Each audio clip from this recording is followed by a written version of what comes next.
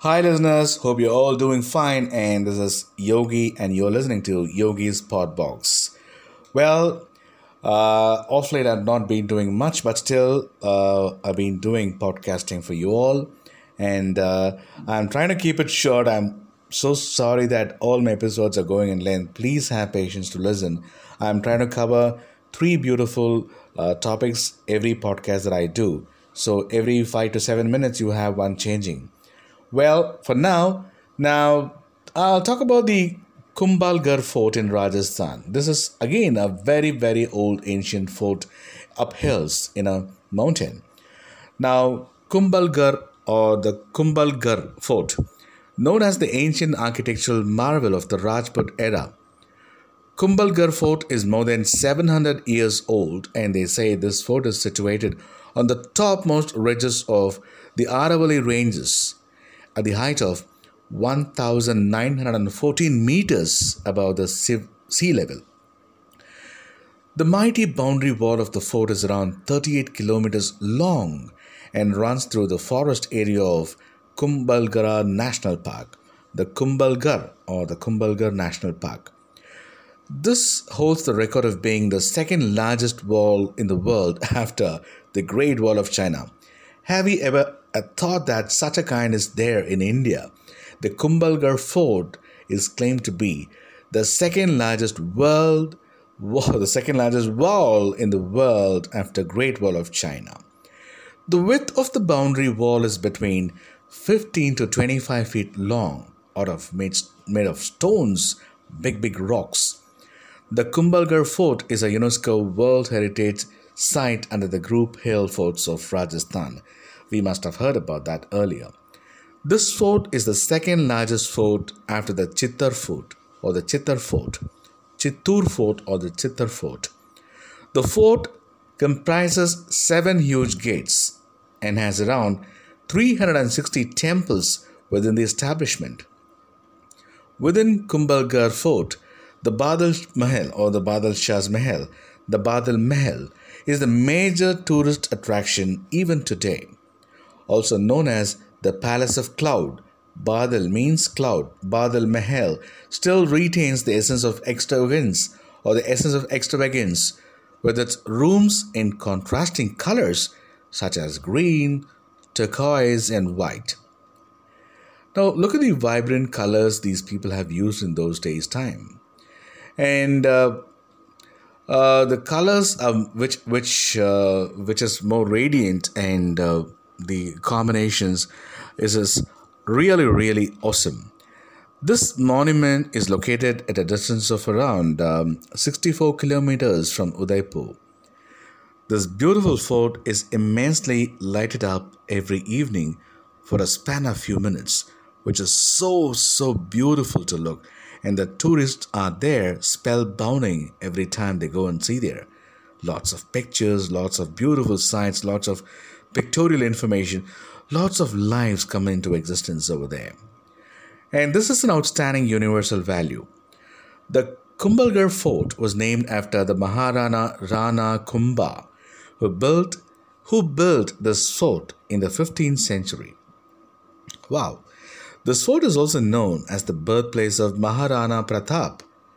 The original fort was built in 6th century by King Samprati during the Maurya age. This fort was often used as a palace or a place of refuge for the rulers of Mewar during times of danger. During its construction, the fort faced many obstacles. Why not? Yes, obstacles and war are the crisis during those times. The problem was resolved by making a human sacrifice ritual, which is not ethical nowadays. And this is sacrificial ritual, very old kind of ritual or the superstitious beliefs they had in those times. In order to remember the sacrifice of the human, a shrine and temple were created on the main gate of the fortress. Now, this is in Rajasthan and in Udaipur. This is also a very ancient monument even today where people would not fail to visit during their trip to Udaipur. And the next one I'm going to talk about is the Bishnupur temple or the Bishnupur temple.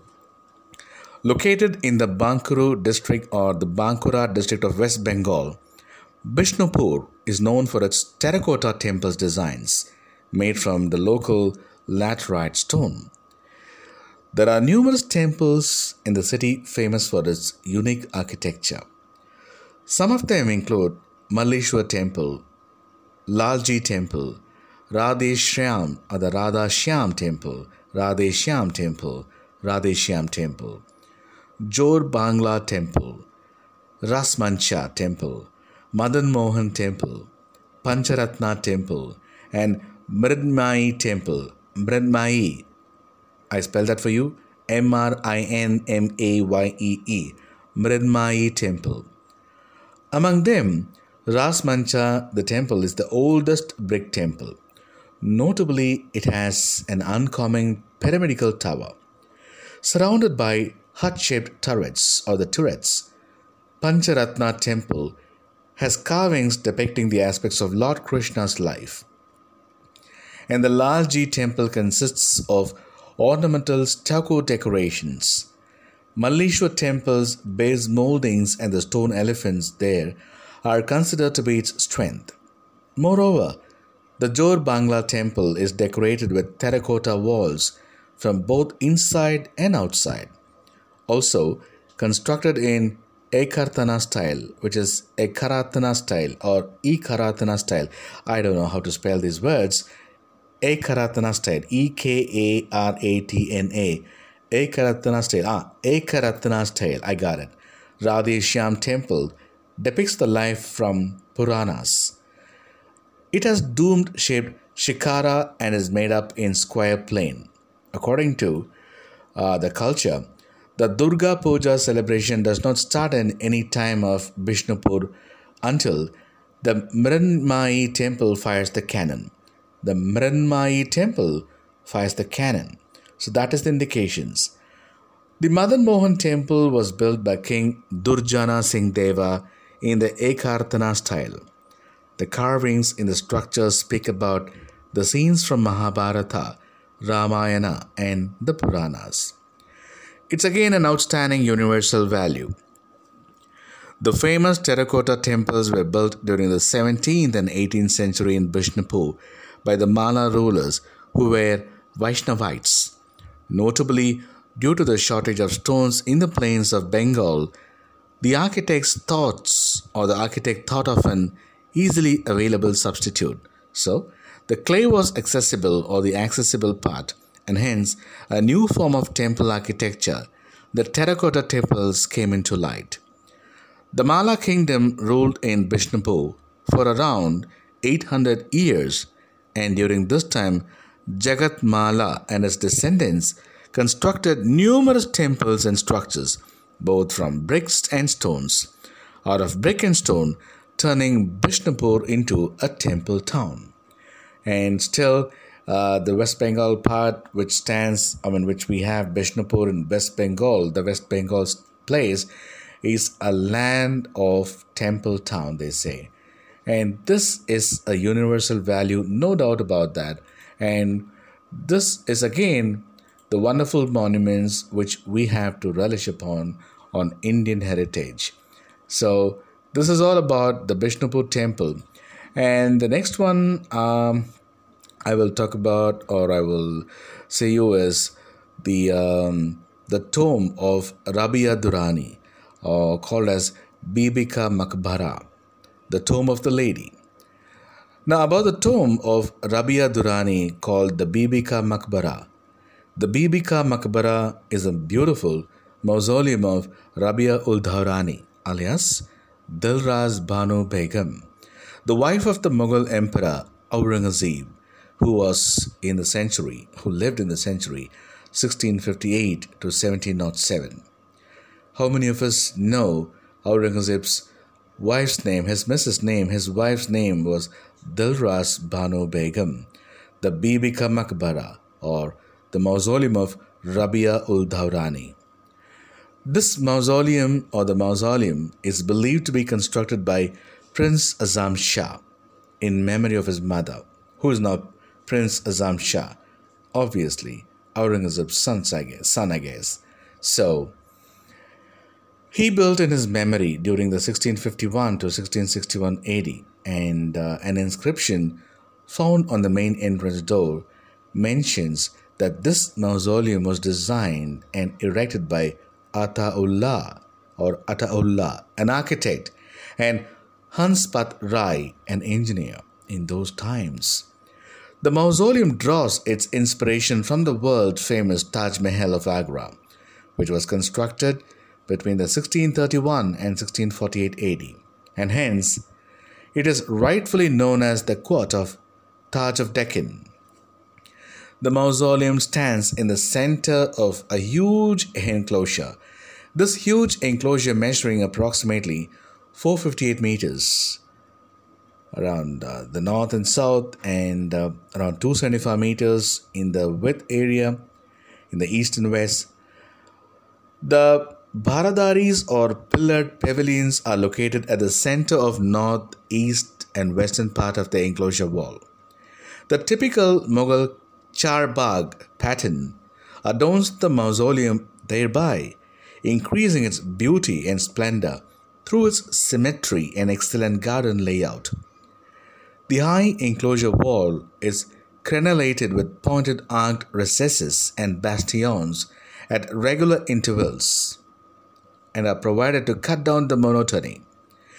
These recesses are divided by pilasters, crowned with small minarets. The mausoleum is entered through a wooden entrance gate on its south, which has excellent foliage designs on the brass plate covering the exterior. After passing through the entrance, a small tank is proved, and a low-profile screen wall leads to the main structure. The screened pathway has a series of fountains at its center, which adds to further the serene atmosphere and the beauty.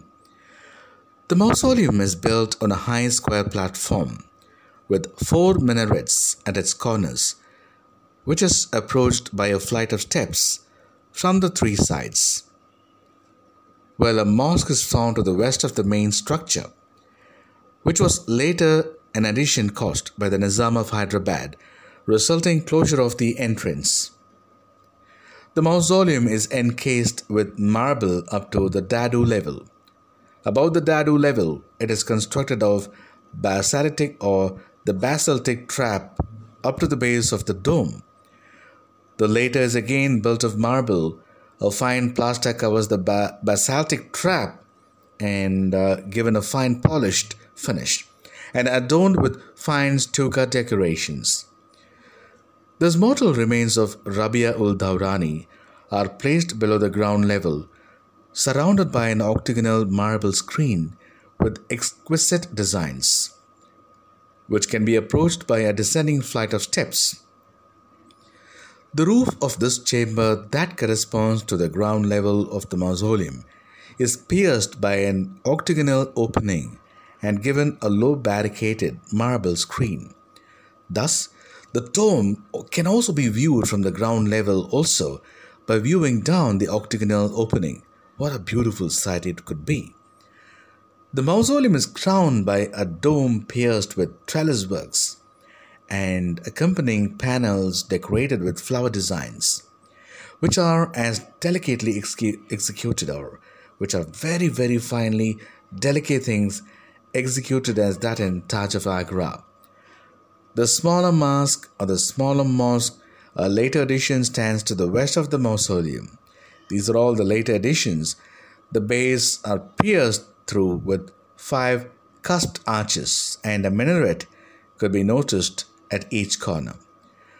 Well, according to the Tawarik Nama of Ghulam Mustafa, or the Tawarik Nama of Ghulam Mustafa, the construction of mausoleum costed around roughly 6 crores and 68 lakhs of rupees. I think I misspelled that. 6 crores, or maybe we don't know 6 crores.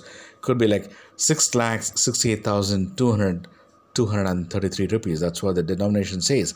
668203. And such a worth of money was spent on this mausoleum of the tomb of Rabia Durrani, who is the Bibi Ka Makbar, called the Tomb of the Lady, much a replica of the Taj Mahal. And this again is a wonderful monument of India even today with relish of so many things.